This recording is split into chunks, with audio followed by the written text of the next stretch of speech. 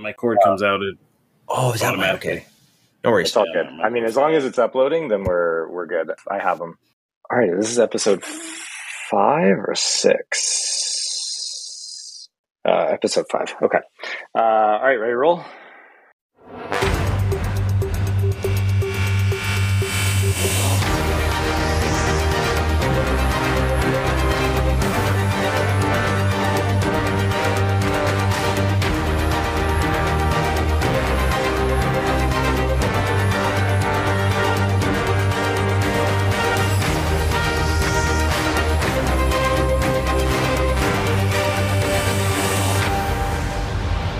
Welcome to episode 5 of Podcast X, where we'll be talking about Jurassic World Dominion and maybe a bit of breaking Joker 2 news. We'll see if we have time for that. We've been joking around about how difficult it's been to align our schedules, and I have been criminally late to the last 2 podcasts due to just stuff that's going on in my life, and we're barely pulling it together tonight. So we're going to jump right into everything. Mr. Rob Keys. Okay, we talking Jurassic World to start? Well, no, actually, I was just introing you guys, so just say hello. Oh, hi. Hello, everyone. Good evening.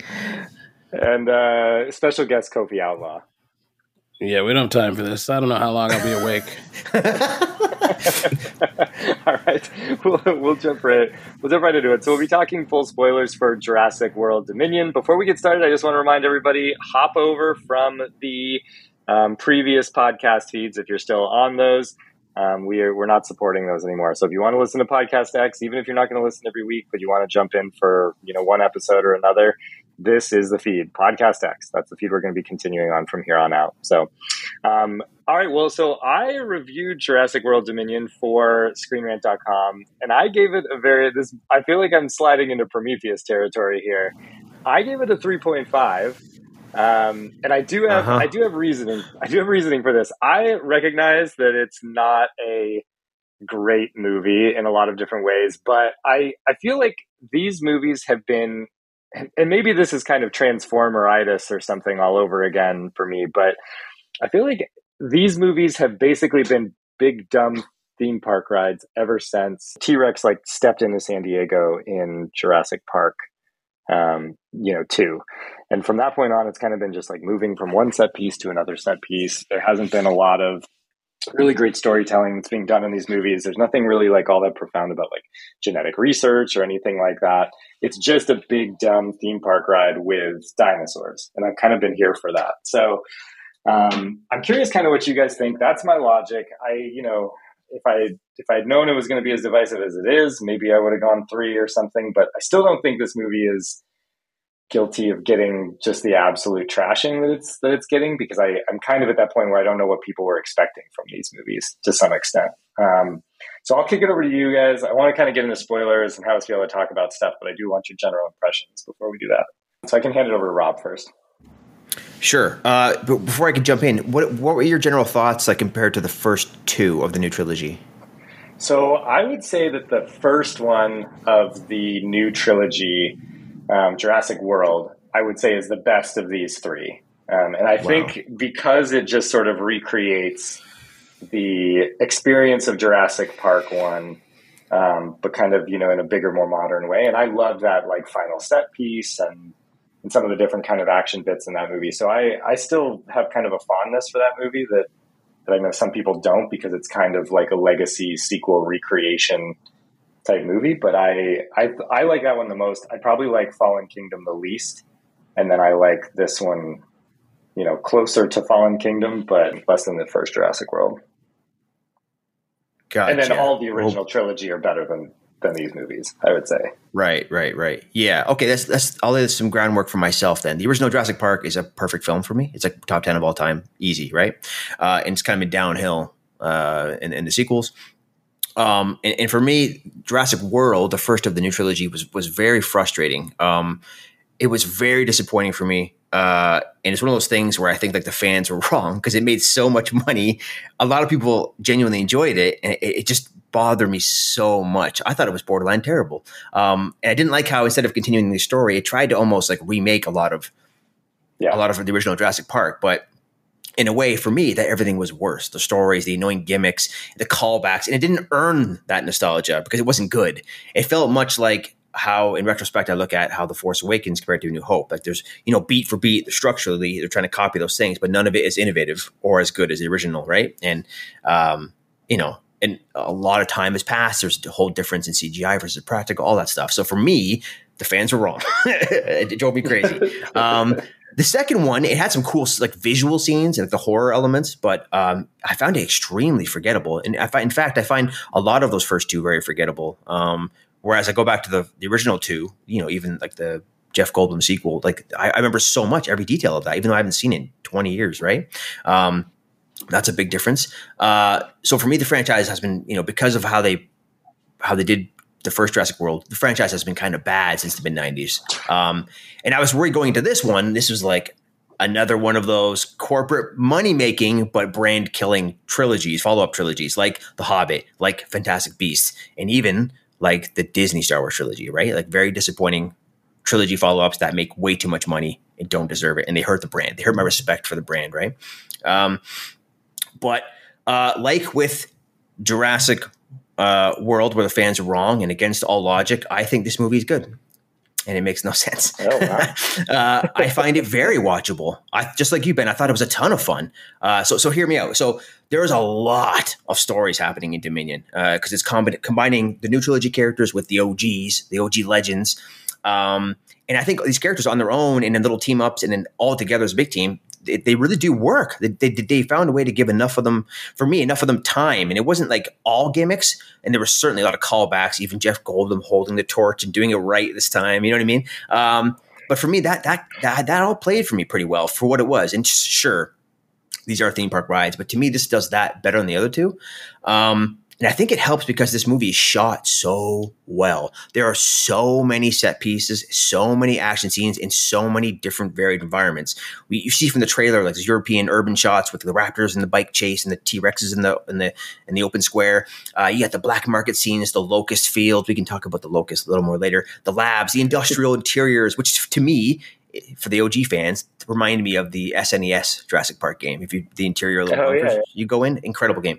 The biodome stuff during the day and at night with the fires, like the ice scene with the thing under the water, and like the snowy forest. They all have different dinosaurs, all doing different things. And on top of that, this movie, better than the last two, does I think the best job of mixing the practical, because they use a lot of practicals for close-ups, with CGI. It looks good. The dinosaurs look good. I don't think this is going to feel dated. Like Jurassic World, a lot of scenes in Jurassic World already do, right? Because it's almost entirely CGI, that one, it feels like. And some of the new stuff really works well too. So it's tough bringing back the OG characters and still finding time for new characters. But with like the Ramsey character and Kayla Watts, the pilot, like they're actually cool new characters and they totally work as pairs and together as part of the bigger team.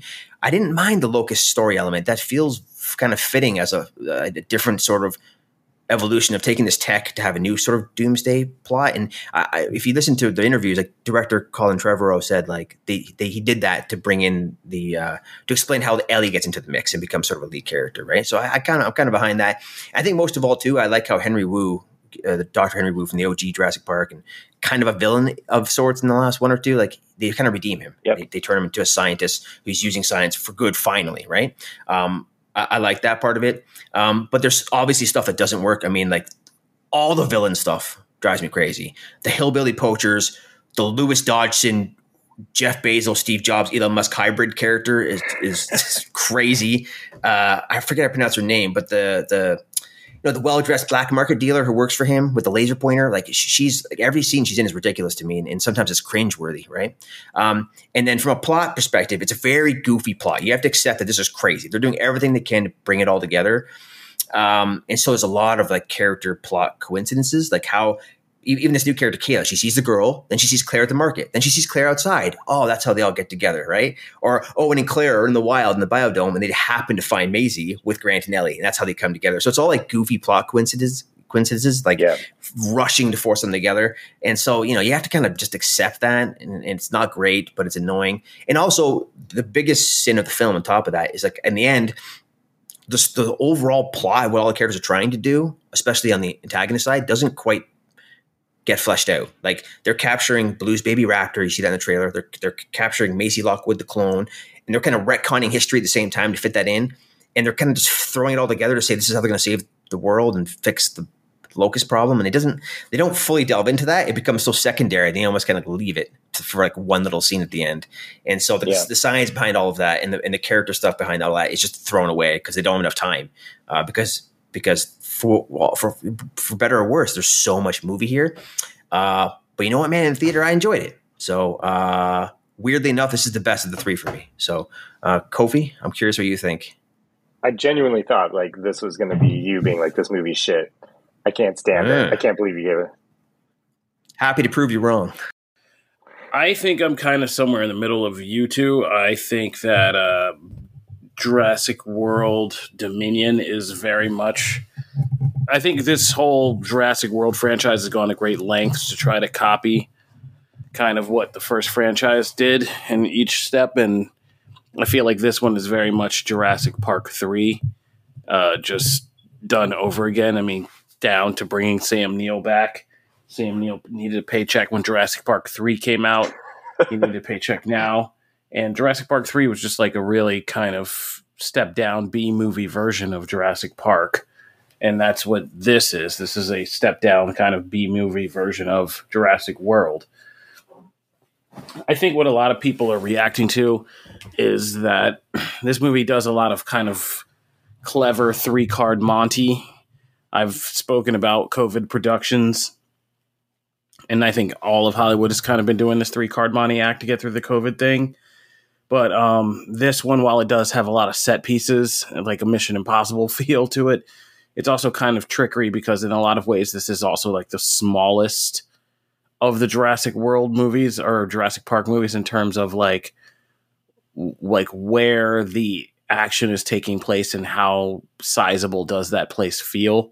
The Biosyn is technically like the smallest area I feel like we've ever had like one of these movies set in, and it feels like the smallest.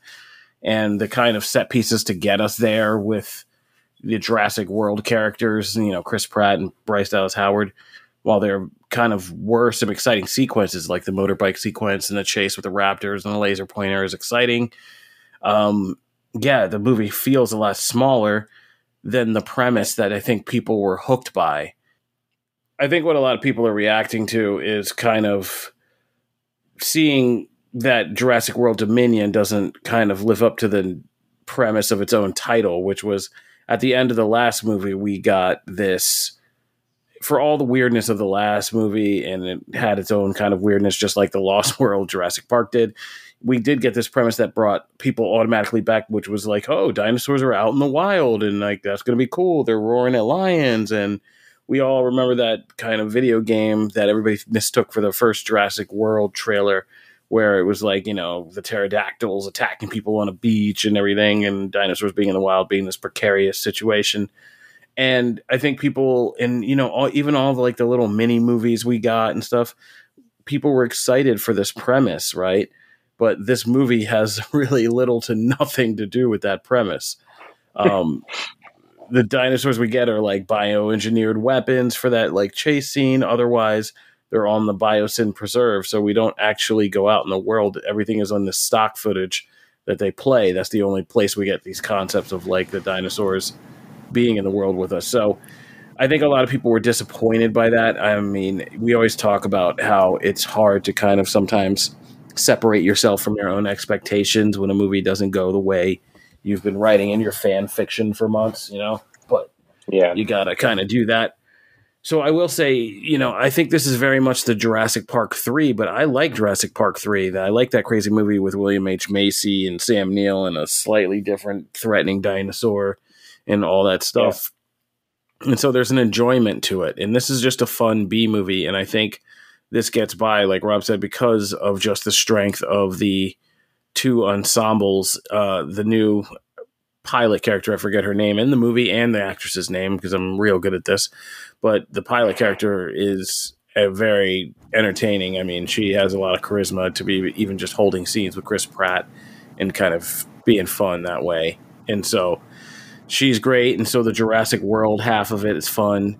Laura Dern and Sam Neill and Jeff Goldblum haven't lost a step, and they're just great. And so like the Jurassic Park character half is good, and when it comes together, it's a lot of fun. So there is a lot of well shot sequences. I think there's also a lot of B movie sequences, like the stuff in the cavern and stuff like that is just ridiculous looking.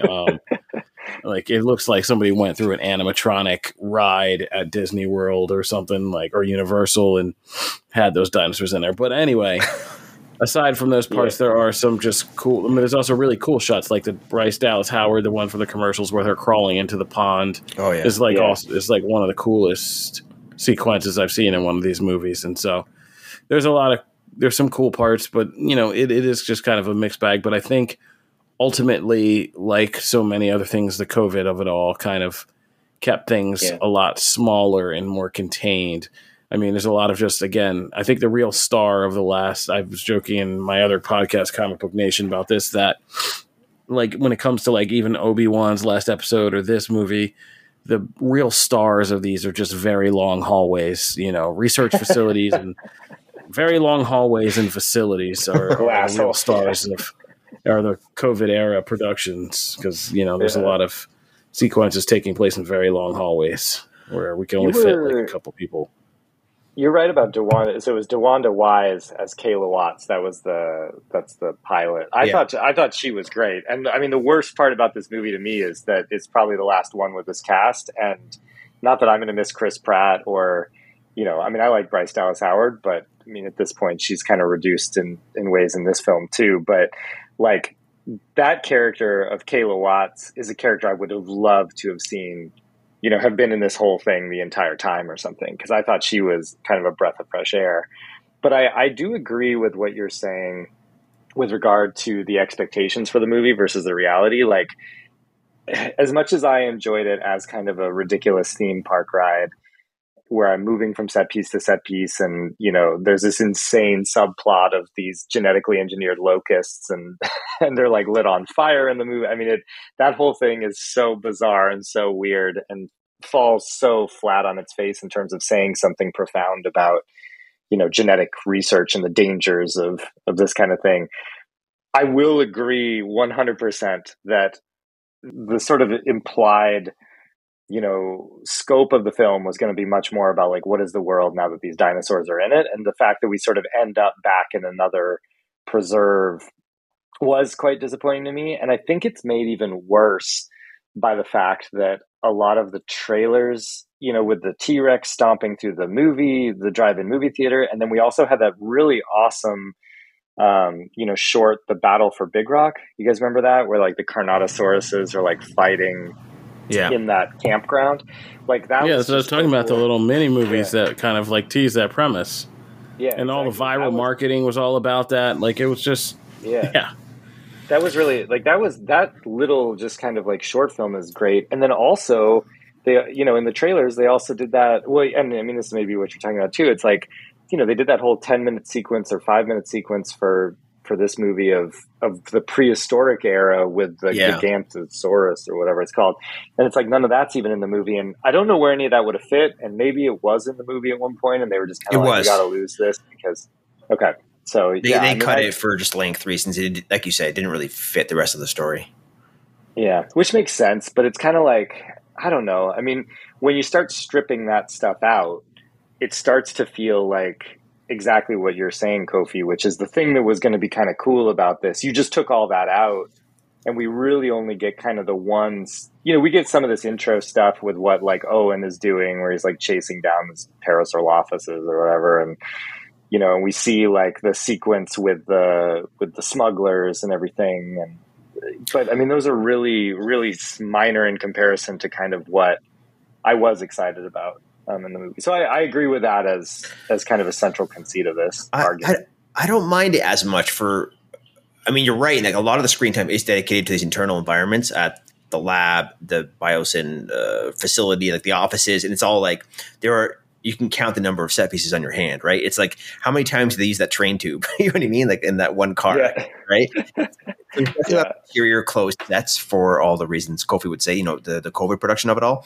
But they did at least try to get outdoors, and obviously all the locust shots outside of the lab. We're like in fields and on farms and stuff. And like you mentioned, Ben, you know, the Owen intro is him and the ranchers rounding up the dinosaurs with their horses. And you get to see the end shot of that at the end of the film.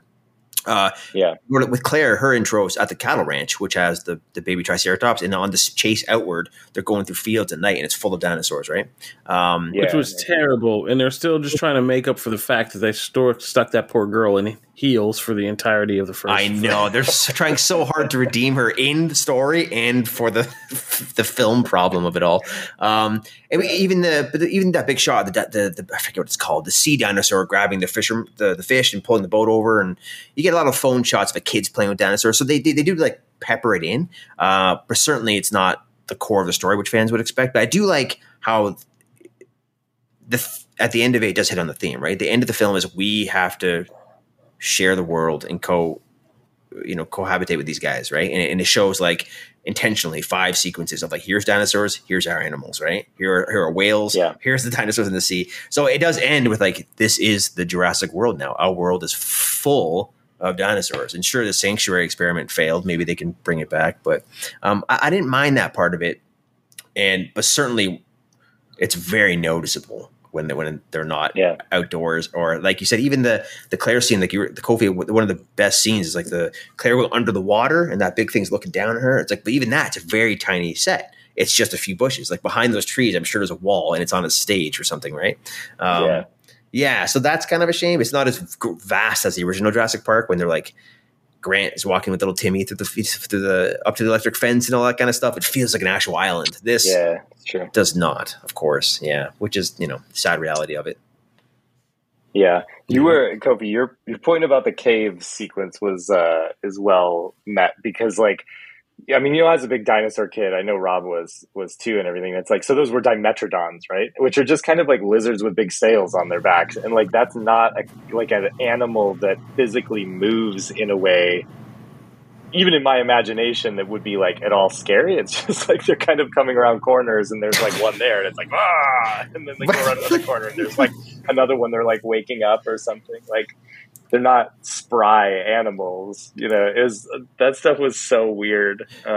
You know what though? My very first and maybe only Dino Riders toy was that thing. And it had like a plastic shell you put on the side of one of the spines. Yeah. And had 2 lasers that fold down. And I was like, fuck yeah. So I didn't realize it's slow as hell, but man, that thing could carry a couple good weapons. Yeah, exactly. It was a beast in that show. Well, it's also because I remember people would hide behind like one of the other far side of the fin. It was like a shield. That's it. You could also like blast from exactly. Yeah, Dino Riders. I'm right in the state of half sleep where I can recall my entire childhood. It's amazing.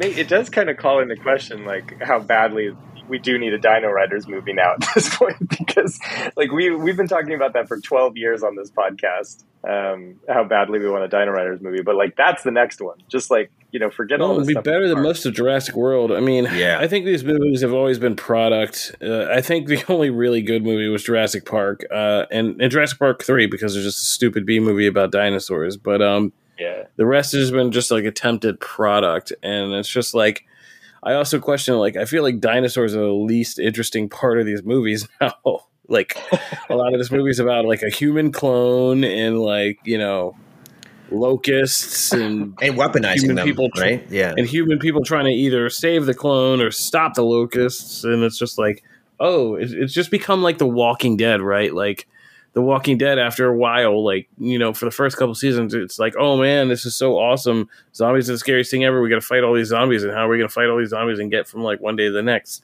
And then after a while, The Walking Dead just becomes like, the world's just filled with fucking, crazy. It's just about people and other crazy people. And it's like, oh shit, we walked around the corner. Oh, look, there's a zombie. Like, oh shit, like somebody stab it. Yeah, stab in the head. That's it. And that's about like what I felt sometimes with this movie, like literally from the pop outs from those dinosaurs in the caves to just like the general attitude of it's just like, oh yeah, right, we have to deal with some dinos. It's like Chris Pratt goes to fight a guy. Oh right, but there's also some dinos to dodge too. Yeah, which wasn't too bad, but like, I like that sequence, but again, it's just like, I feel like it's no longer about the wonderment of dinosaurs are not this wondrous thing. They're just like, there's some dinosaurs fucking around. here somewhere. Yeah. They've certainly normalized them within the canon. The same way we feel like we've seen it. This is 6 movies in, right? We get it. CGI dinosaurs. We've seen so many. They're bringing them back every movie, right? Even those. What are the? You probably know the name. What are those ones that spit? There's like a whole bunch of them in this movie. Yeah, Dilophosaurus. Yeah, that's it. So it's like, and they become normalized in the story. Yeah. They're just animals in the wild, like But I've everything else. also these movies have also just made me stupid because like they lied to me. They were wrong. Science was wrong. Like velociraptors are tiny and they look like birds. Like, and now I went to a dinosaur driving park with my kids, and they're just like looking at me like I'm the biggest idiot in the world. I was confused about that. I was confused about that as well, because I thought part of one of the other things that they were attempting to do in this movie was to have the dinosaurs that are in this sanctuary be, some of them be, rescued dinosaurs, but a lot of them were supposed to be like ungenetically modified versions of the dinosaurs. And like, even the velociraptor, which I guess they call it's like a fire raptor or something. That's the one that had the feathers on it. Mm-hmm. That one is supposed to be, the most like anatomically correct version, but it's still massive, which it wouldn't have been. So like, they're tiny. Dude, I went to the drive-in like a dinosaur park here in Nashville, and I was just like, it was like I was in first grade again. I had to learn every dinosaur over again because I was like, oh my God, everything's so different now. Like, yeah, like so many, they know so much more.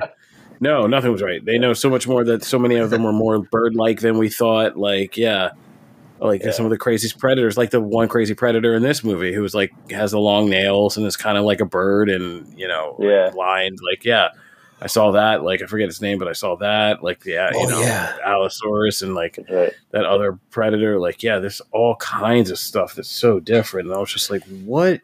It's like Jurassic Park. I feel like I don't know anything. I don't want to jump too far. I don't want to jump too far ahead, but that thing, the end sequence with that thing is, as someone who likes these movies and enjoys the spectacle of it, thought that was one of the most ridiculous things I've ever seen.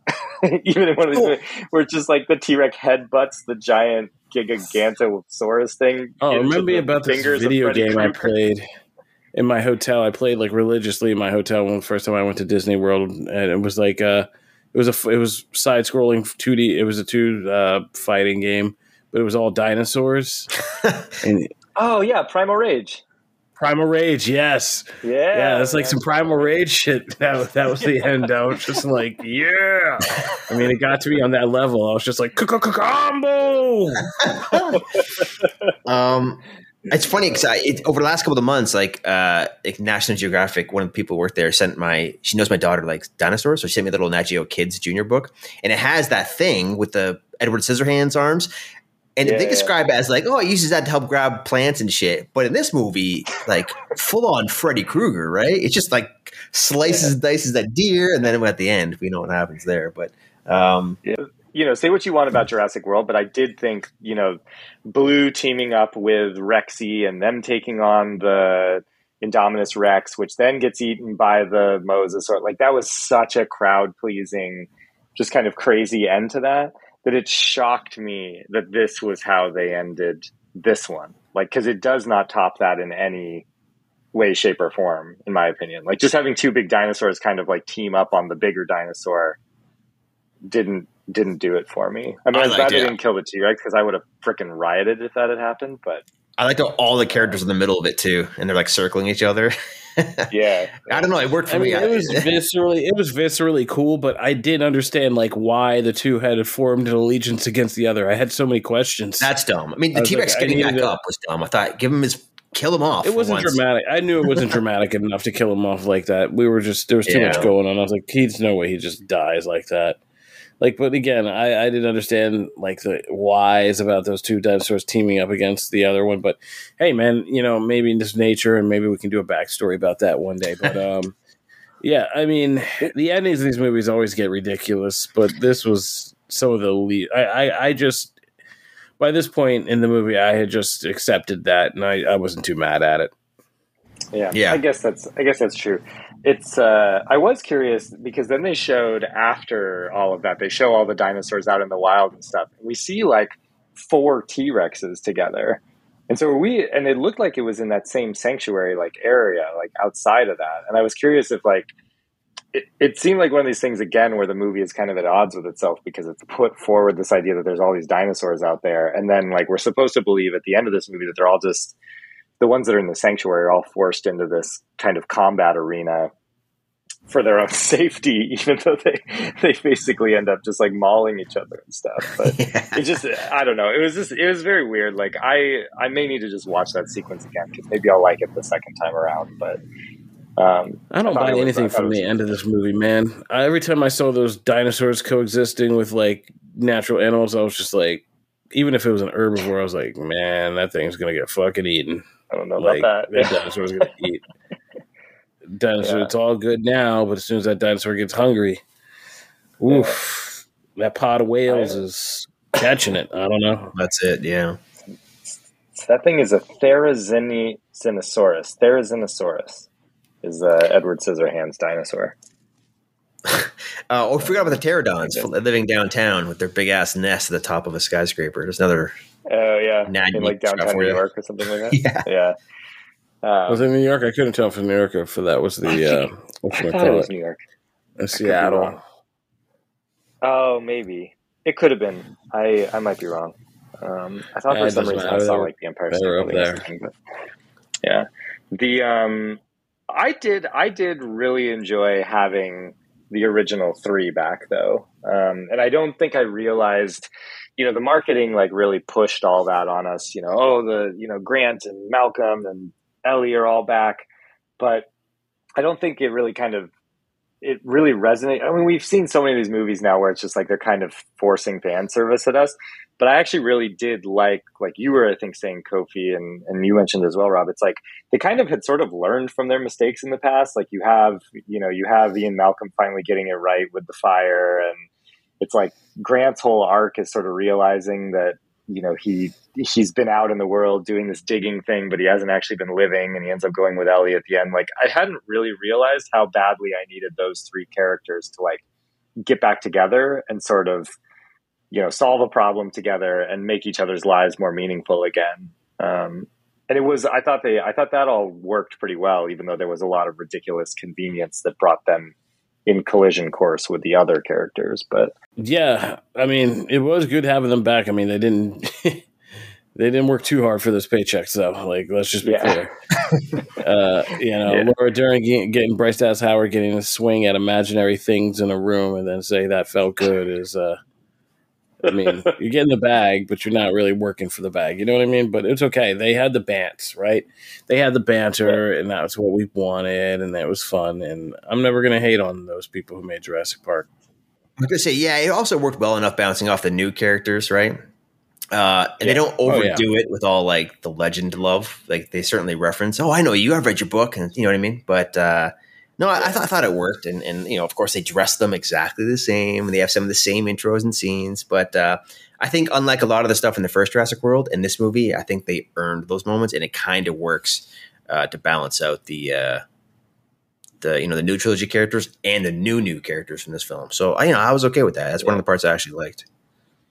Yeah, I kind of liked Chris Pratt and Sam Neill teaming up to capture like little baby Blue or whatever. Like I liked those moments. Like, I mean, as wise as Grant is on all this stuff, I mean, Owen Grady was actually like training these things, right? So there's still something that, that Grant can sort of learn about this dinosaur that he was so infatuated with and get to participate in it in a different way than he ever got to. I thought that was I don't know. It's all fan service and stuff, but it worked for me. Yeah. But in that scene as well, you have the Maisie Lockwood character, who normally I would hate. Like everything about this character in the last film, how it was all introduced. I didn't love that, but I thought she was fine in this movie. I thought she worked, and she carries a lot of scenes, and it kind of grew on me after the annoying teenage intro. So it worked for me as a through line. Yeah, no, she did good, but again, the arc is like, I don't know if the arc is supposed to be more powerful to me, or if I'm supposed to remember this. There's no third act for her.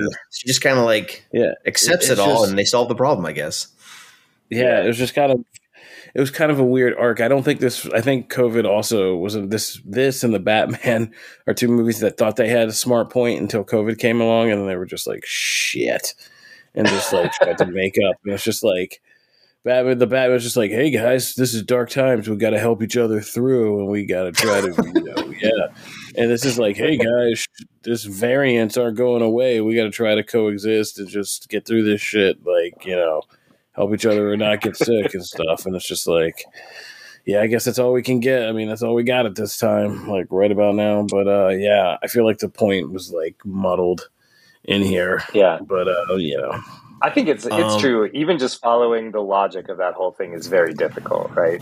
And you guys said that earlier. It's like they kidnapped them because I'm still not totally clear why they kidnapped them. Even, I mean, it's because of the the unique genetic. Because Charlotte, the Charlotte Lockwood cured this genetic trait in her process of doing it that she used to create her clone baby, which is just such a weird heady concept. I was just like, okay, we're getting real Cronenberg with this, but her clone baby daughter.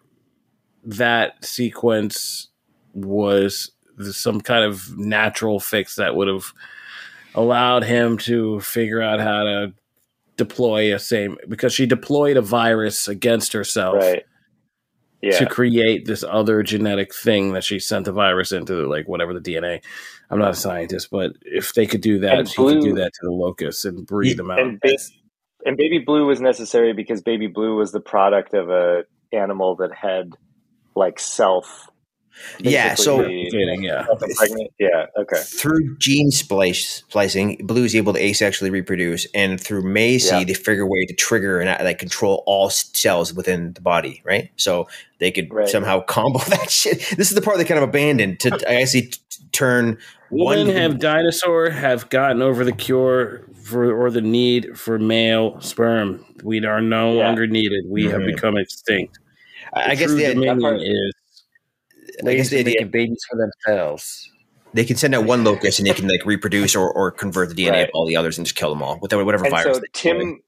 So Tim Cook / Dodson / Elon Musk, Jeff Bezos was on board with that plan, but the reason he was villainous was because if they weren't able to do that, he was not going to destroy or recall the locusts or whatever, which is the other option that the initial premise is he's wiping out all the crops that weren't his seed. So he's trying to control the world food supply. So he's a sociopath from the get-go. But I was confused at what point, like we were kind of supposed to be on Wu's side, but not on that guy's side, because what their original aim was, Wu seemed to be kind of on board with, which was the idea that, you would control the food cycle by basically, like wiping out crops that aren't biosyn crops. But that's it.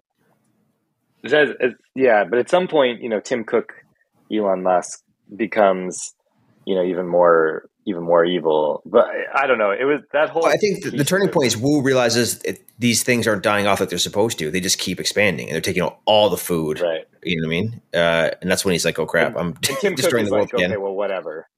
Yeah. Okay. Yeah. Pretty much. Tim Cook is just basically like, well, if it comes to that, then whatever. A bunch of people are going to die, but eventually, they'll wipe themselves out. But some people will lose die a few million, but we'll save the world with all the cures we find. Yeah. Yeah. Okay. Yeah. That piece of the story is exactly. All the villain plots are just are pretty loose. Yeah. Yeah. Okay. That's one more topic before we move on to one more thing. But this thing made 140 plus million this weekend, despite negative reviews. This movie is serving as the. Yeah, that's it. And this one serves as the conclusion of sorts, apparently, to this current franchise. But does Universal, right, who's made an infinite amount of bad Fast and Furious movies, do they stop? Like, what happens next? Do they reboot or they try to pick this up again? Man, like they have to learn from Predator, scale it down, deal with the world you've made, and make there could be make the fucking old man in a sea with one of those crazy dinosaur monsters in the ocean. You could do anything. Make an HBO or make a Peacock series of just different dino anthology encounters out in the world. All kinds of stuff you could do. Just don't be stupid. Don't Star Wars it. Get on TV, do something, spread this franchise out. Just stop trying to make these movies. right now. I agree. I agree with that. I think one of the best parts about Jurassic World is actually Camp Cretaceous, which is a better Jurassic World and Jurassic Park movie, or TV series than some of these movies have been, I think, as of late. They've done some really fun stuff in those. The last season's a bit weird because there's like robots and stuff that are like those things from Metroid, basically, the most recent Metroid game. But they've done some really, really kind of interesting and cool things there. And I think they're going to try and tether Dominion a bit to Camp Cretaceous, it sounds like, in this upcoming season that's coming out. But that's what I would like to see. I would like to see them explore, through TV or through kind of almost like a genre film or something, go back to Isla Nublar now that it's all blown to crap. The island is like destroyed most of the dinosaurs there. What if there were some dinosaurs that are actually still left there? Someone got trapped on the island and had to get off or something. I don't know. There's just a lot of, I'd rather see like smaller stories. I'm kind of with you, Kobe. Like, I actually like Jurassic Park 3 quite a bit more in some ways than I liked at least the last act of Jurassic Park 2, The Lost World, because it was just kind of this like, weird little sort of campy B movie with a really compelling dinosaur that was hunting them the entire time. Like, I would love to see something like that, but I do not want them to do what was the original plan for this sequel series, which was like dino human hybrids and stuff like that. Like, I do not want to see that. God. If you're going to do that, just like make we're not going full Cronenberg. Yeah. Make me like, I would watch that movie, but not as a Jurassic Park movie. Like, I would like to see soldiers enhanced with like dino traits. That'd be kind of cool. So like Cobra Commander and his crew, basically. Yeah, but not like physically. Like, they would just have like crazy eyes, reptile eyes, and could sniff and do all that. So I think I'm on board. You know what? I'm in. Like, let's go. Dino human hybrids. You ever seen that movie Splice? Yeah, it's like that, and it's still. I mean, that still did questionable things to my. I'm sure. To my to just like everybody else. So I don't know. But no, I think you guys are on the right track. I think the idea of just like picking and choosing, and you could tie in, I'm sure, like one character from the franchise to kind of make it have that hook or whatever, which I'm sure they'll do. But Colin Trevorrow was trying to do that with these shorts beforehand, right? You just take one of those and tell standalone stories. I think that makes sense. I wouldn't be surprised if they get some indie director and do that in a couple of years. Yeah.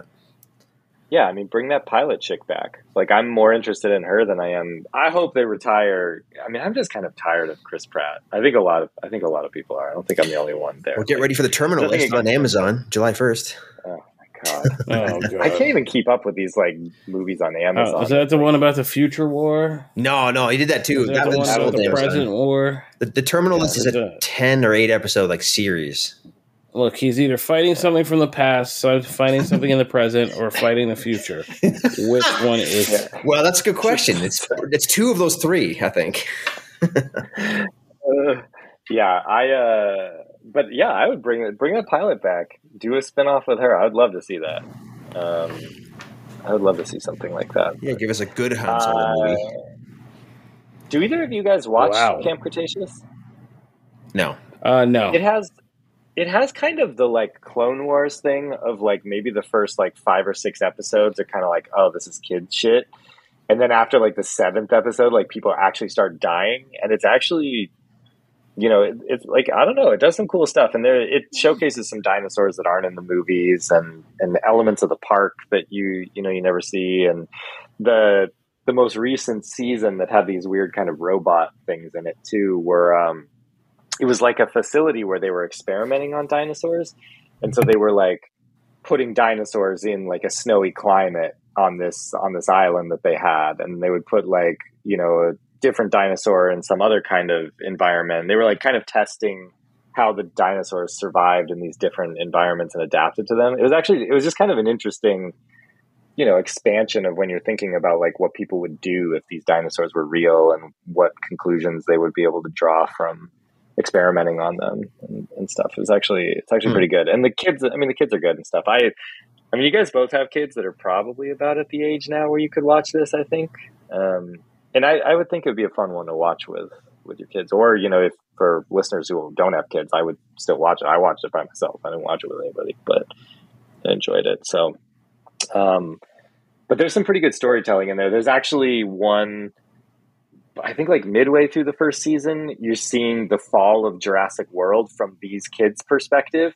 So you see like the Masrani helicopter chasing the Indominus Rex and stuff and crashing. Oh, like, man, it's full Agents of S.H.I.E.L.D. Yeah, I mean, that's exactly it. It's showing you it all from a different perspective. But anything else you guys want to say about this before we move on to the news story we wanted to talk about? No, that wraps it up. Okay. Yeah. I mean, I think it sounds like we're all kind of on the same page. I think like, I don't know if it's that people came out of seeing Top Gun and it was like, this is how you do a legacy sequel. And that felt so special. And then this movie kind of came out and people were like, what is this? This is not what I was expecting. But I have been quite surprised by how many people are just outright trashing this thing. Because where was this logic when the first one came out? Jesus Christ. Yeah. I mean, I don't understand. I kind of just don't understand. Hey, man, this is the Rise of Skywalker. People enjoyed The Force Awakens. Last Jedi was a little divisive, and the studio just made, Rise of Skywalker. This is Rise of Blue, or whatever you want to call it. Yeah, Themyscinosaurus or whatever. Yeah. Rise of the Clones. That's how I was going to say that, too. That's it. Yeah. Yeah, I was just surprised. It felt like this was kind of an easy one to kick. But I mean, the cinema score on it is like A- or something. Like, people seem to be actually enjoying it when they go see it. We'll see second weekend if it drops big. I did take my parents to see Top Gun last night. First time seeing a movie with them in like a decade. And my brother as well. And man, we all fucking love that movie. It's so good. Yeah, it's so good. I want to totally holds up. All right, well, let's move on to the news story. So late this evening, as we're recording this, there was breaking news that, it's Todd Phillips, Joker 2, starting to get, kind of ramping up with Joaquin Phoenix back again. Folie à Deux is the working title of the film. And we found out that Lady Gaga is very likely, is she confirmed or she's likely joining the cast? In talks. In talks to join the cast and as Harley Quinn, right? That's the So what? And that this and the Joker 2 would also have like a musical kind of component to it. That's right. What do you guys think of this? I kind of just admire how insane these Todd Phillips, this Joker universe is that they're building here. But I mean, a lot of it makes sense.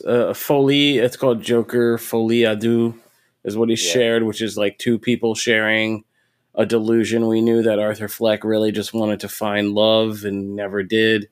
But, he could find the toxic love with Harley Quinn and, that whole thing. I get Lady Gaga and the musical component. I mean, obviously the musical numbers and there was a dance number in the first one, so there is, I mean, that's a part of the world now. And Lady Gaga, I mean, everybody hears the name and still is like kind of clowning Lady Gaga, but it's just like, it's kind of like Batista. Like, she made that jump and she really has killed it. Like, I mean, she made whatchamacallit with Bradley Cooper. What was that name of that movie? Oh, I can't believe I'm blanking on it. Anyway, she made that. A Star is Born. Jesus.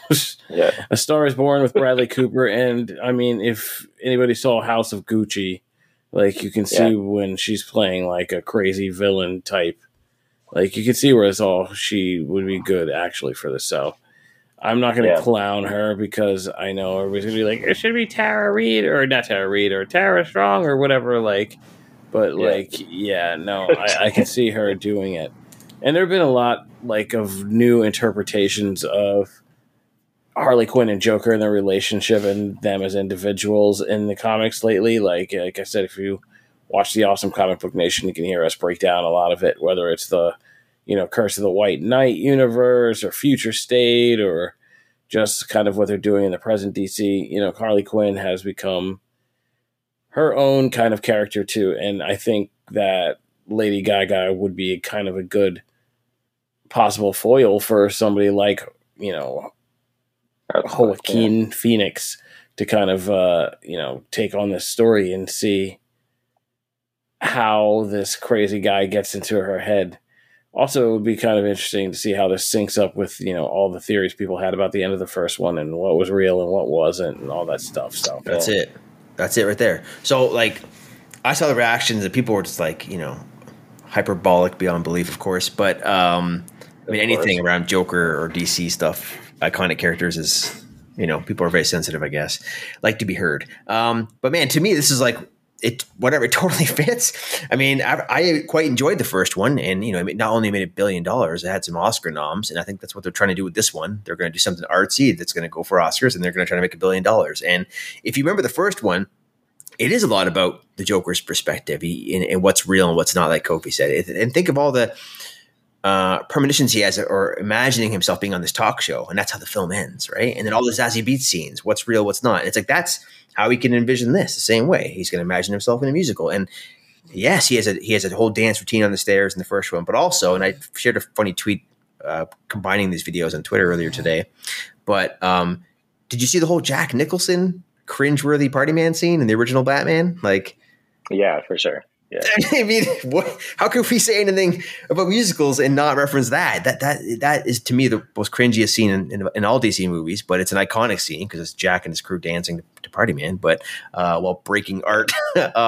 So yeah, I mean, whatever. I'm totally game. Oh man, we gotta love that. The Prince. No, I can't. They made that. Oh, we all went in. I mean, somebody just tried to do that to the Mona Lisa like yesterday. People are still influenced by that. That's true. I just can't, man. Yeah, that's true. Party man.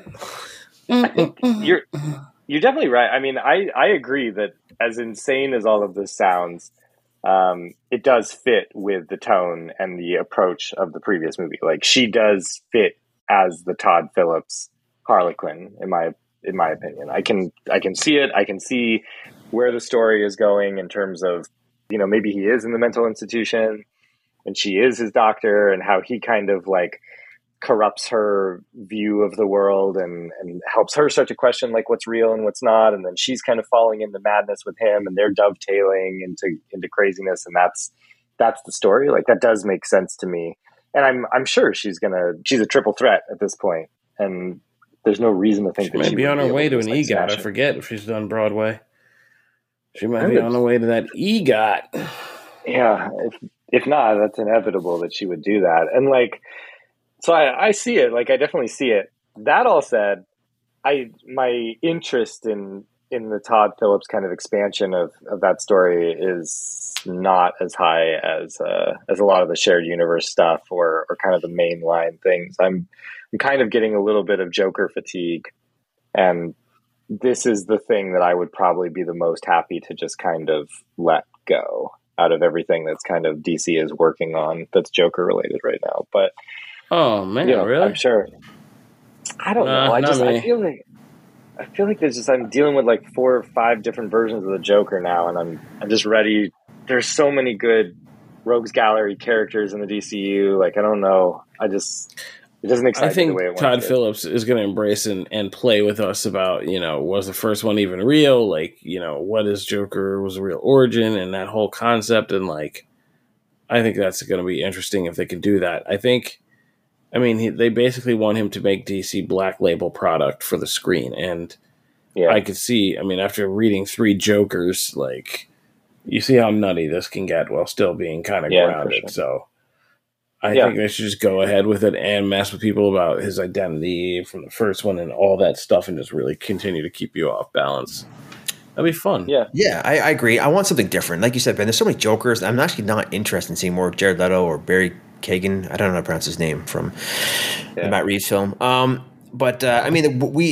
was lucky enough to get pre-pandemic flown out by WB to see this one, the first Joker with Todd Phillips early. We did like a little private screening at the Dolby, and Todd Phillips was there and Joaquin was there. We had drinks and stuff afterwards, and it was supposed to be like a all off the record casual chat. And he was very open about like when Todd Phillips wrote this and shared it around to Jeff Johns and a bunch of DC people, they said, man, you just wrote like a great Elseworld story, and that's kind of the future of this. And then everyone, of course, asked Todd, like, if this works, we generally liked it. Like, it's probably going to make a lot of money. No one expected $1 billion, but it did. Like, how do you continue? And he's like, well, man, like Elseworld stories. We'll just tell our own things outside of canon or in our own canon. And they'll be wild. They'll play with the format. And so to me, seeing this now, once they've passed that obstacle of are we and can we actually make a follow-up, this all makes sense to me, man. And I'm totally game. And if they're going for Lady Gaga, they're going for top tier talent, man. So like that's, I don't think anyone has any right to rag on her. I mean, she's earned it, man. So I'm curious, man. It makes me wonder. Like a musical, I'm not into musicals that much, but shit, this kind of style of musical, it's never been done like this. Rated R as well, right? So I don't know. I'm sure it's going to be wild. Here's a question. If this movie's now, it is happening. Like they're working on the script. Like, Todd Phillips has obviously like been teasing that all up. Does this bump Barry Keoghan's Joker appearance in the inevitable Batman 2 back like to Batman 3 or something? Or is he a mainline villain in Batman 2? I don't think he was going to be a mainline villain in Batman 2. No, he's never going to be. Yeah, the hell are you talking? Yeah, that kid's not the Joker. I don't. I think his Joker's the worst. But I think the idea is just to show that he's there. Bad. Yeah, that was just like a universe establishing thing. That's why they cut it back from the big scene that we saw later. Like, he's not going to be the Joker. I guess I just assumed that they would be like moving in that direction. That that they would have a couple villains in the sequel, and that would be one of them. Oh, maybe, but I hope not. I think Matt Reeves is smart enough to know like we're it's time to get different. We don't need that shit anymore. So my answer is I would hope not. I hope not. I hope he wasn't part of the plan anyways. But in terms of one affecting the other, I don't think so. I think they're so different. I think Reeves and Phillips can do whatever the fuck they want for WB right now. Yeah, and there's so much good content out there. Like, again, I would go to like if they're gonna do Joker, I would love to see them do like Curse of the White Knight style Joker. Have like a Jack Napier, actual like kind of mentally still fucked up Joker on the side, trying to work with Batman, like that kind of thing. Like, there's so many interesting ways you could do it. Besides, just who do we cast next? And I mean, I think after I'm rewatching Stranger Things, and I just want to see Joe Keery do it, just so we can have a poster that just says like Joe Keery and then his name like X'd out and Joker. Oh, smart marketing, Kofi. I dig it. Yeah. I'm always thinking that producer thoughts. This is what the poster will look like. Yeah. Joe Keery. We'll get that Joe Keery kid from Stranger Things. He's got the hair. Well, I mean, maybe you guys have warmed me up to this idea a bit. I did, like I said, I felt like she fits that universe. I'm just a bit burnt out. But I am excited. This is going to be berserk, though. I mean, I feel like Todd Phillips is the thing I have to give it up to Todd Phillips and Joker is no matter how you feel about that film, it's clear since then that like he has put a stamp on the Joker mythos that's all his own. Like that Arthur Fleck Joker is something you now see that influenced the rest of the mythos and character. So like I think he can reinvent the wheel, and I think he can do something truly berserk with this. And I'm just morbidly curious to see what kind of just like crazy shit he's going to throw at people, because it's not going to be a straight fastball. It's going to be like some crazy curveball, and I'm just like so curious to see. Yeah, that's he has no qualms about just messing with people. So like, in terms of reactions, I don't think anyone can really say anything until we see that first teaser, and then you get the tone of it again. Then I think that'll really sell the idea, right? Yeah. Yeah, it's so funny to look back on when that film was in production and we were trying to figure out like how, what's the origin story of this Joker and what comic book arc is it drawing from? And it was so its own thing in so many different ways.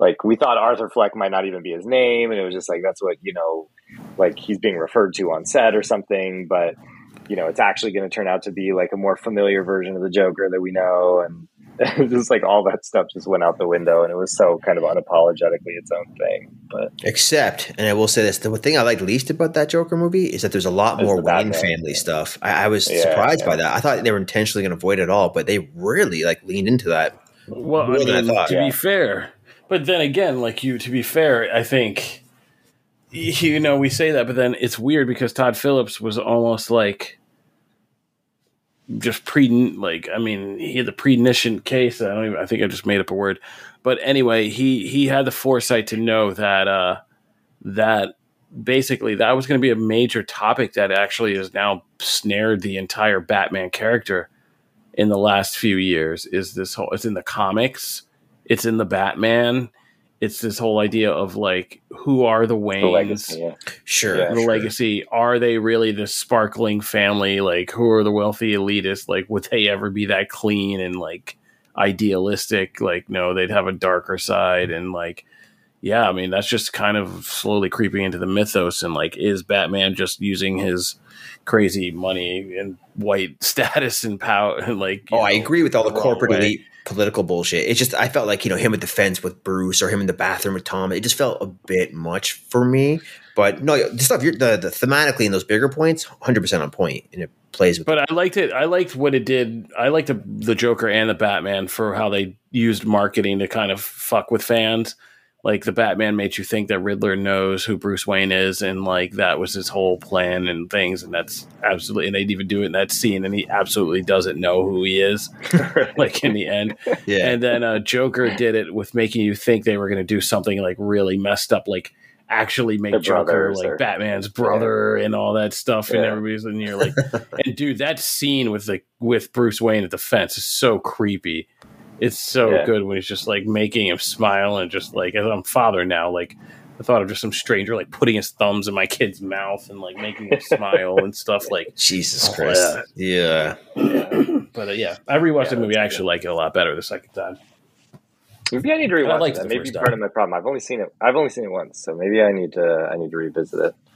I don't know what my headspace was like. It's also one of those things like you, and I feel like you have this thing about Todd Phillips because he did not direct. He was the mind who put together Project X.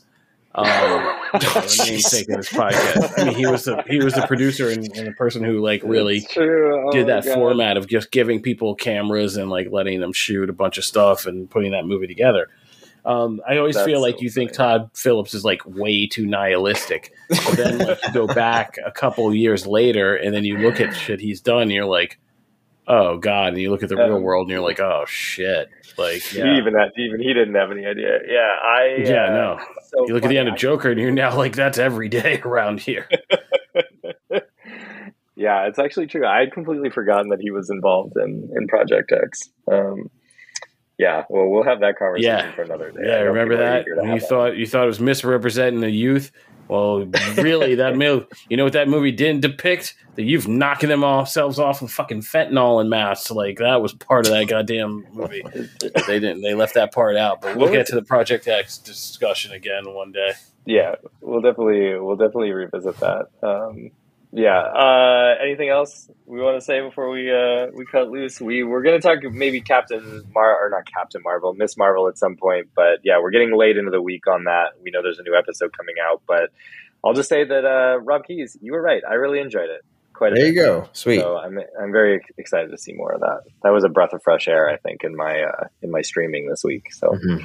All right, well, that'll do it for this week's episode. It's late where we are, and we all got to get to bed. We got busy days tomorrow, but we'll be back next week. I guess talking Lightyear probably, which I know Kofi and I both given our thoughts on it, kind of on Twitter. I think we were both really favorable on it, so it should be a fun one to talk about next week. We'll be excited to see what Rob thinks of it, but. Where can people find you guys on the social medias? I am at Ben Kendrick. That's BENKENDRICK. You can check out my work over at Rise at 7. Mr. Rob Keyes.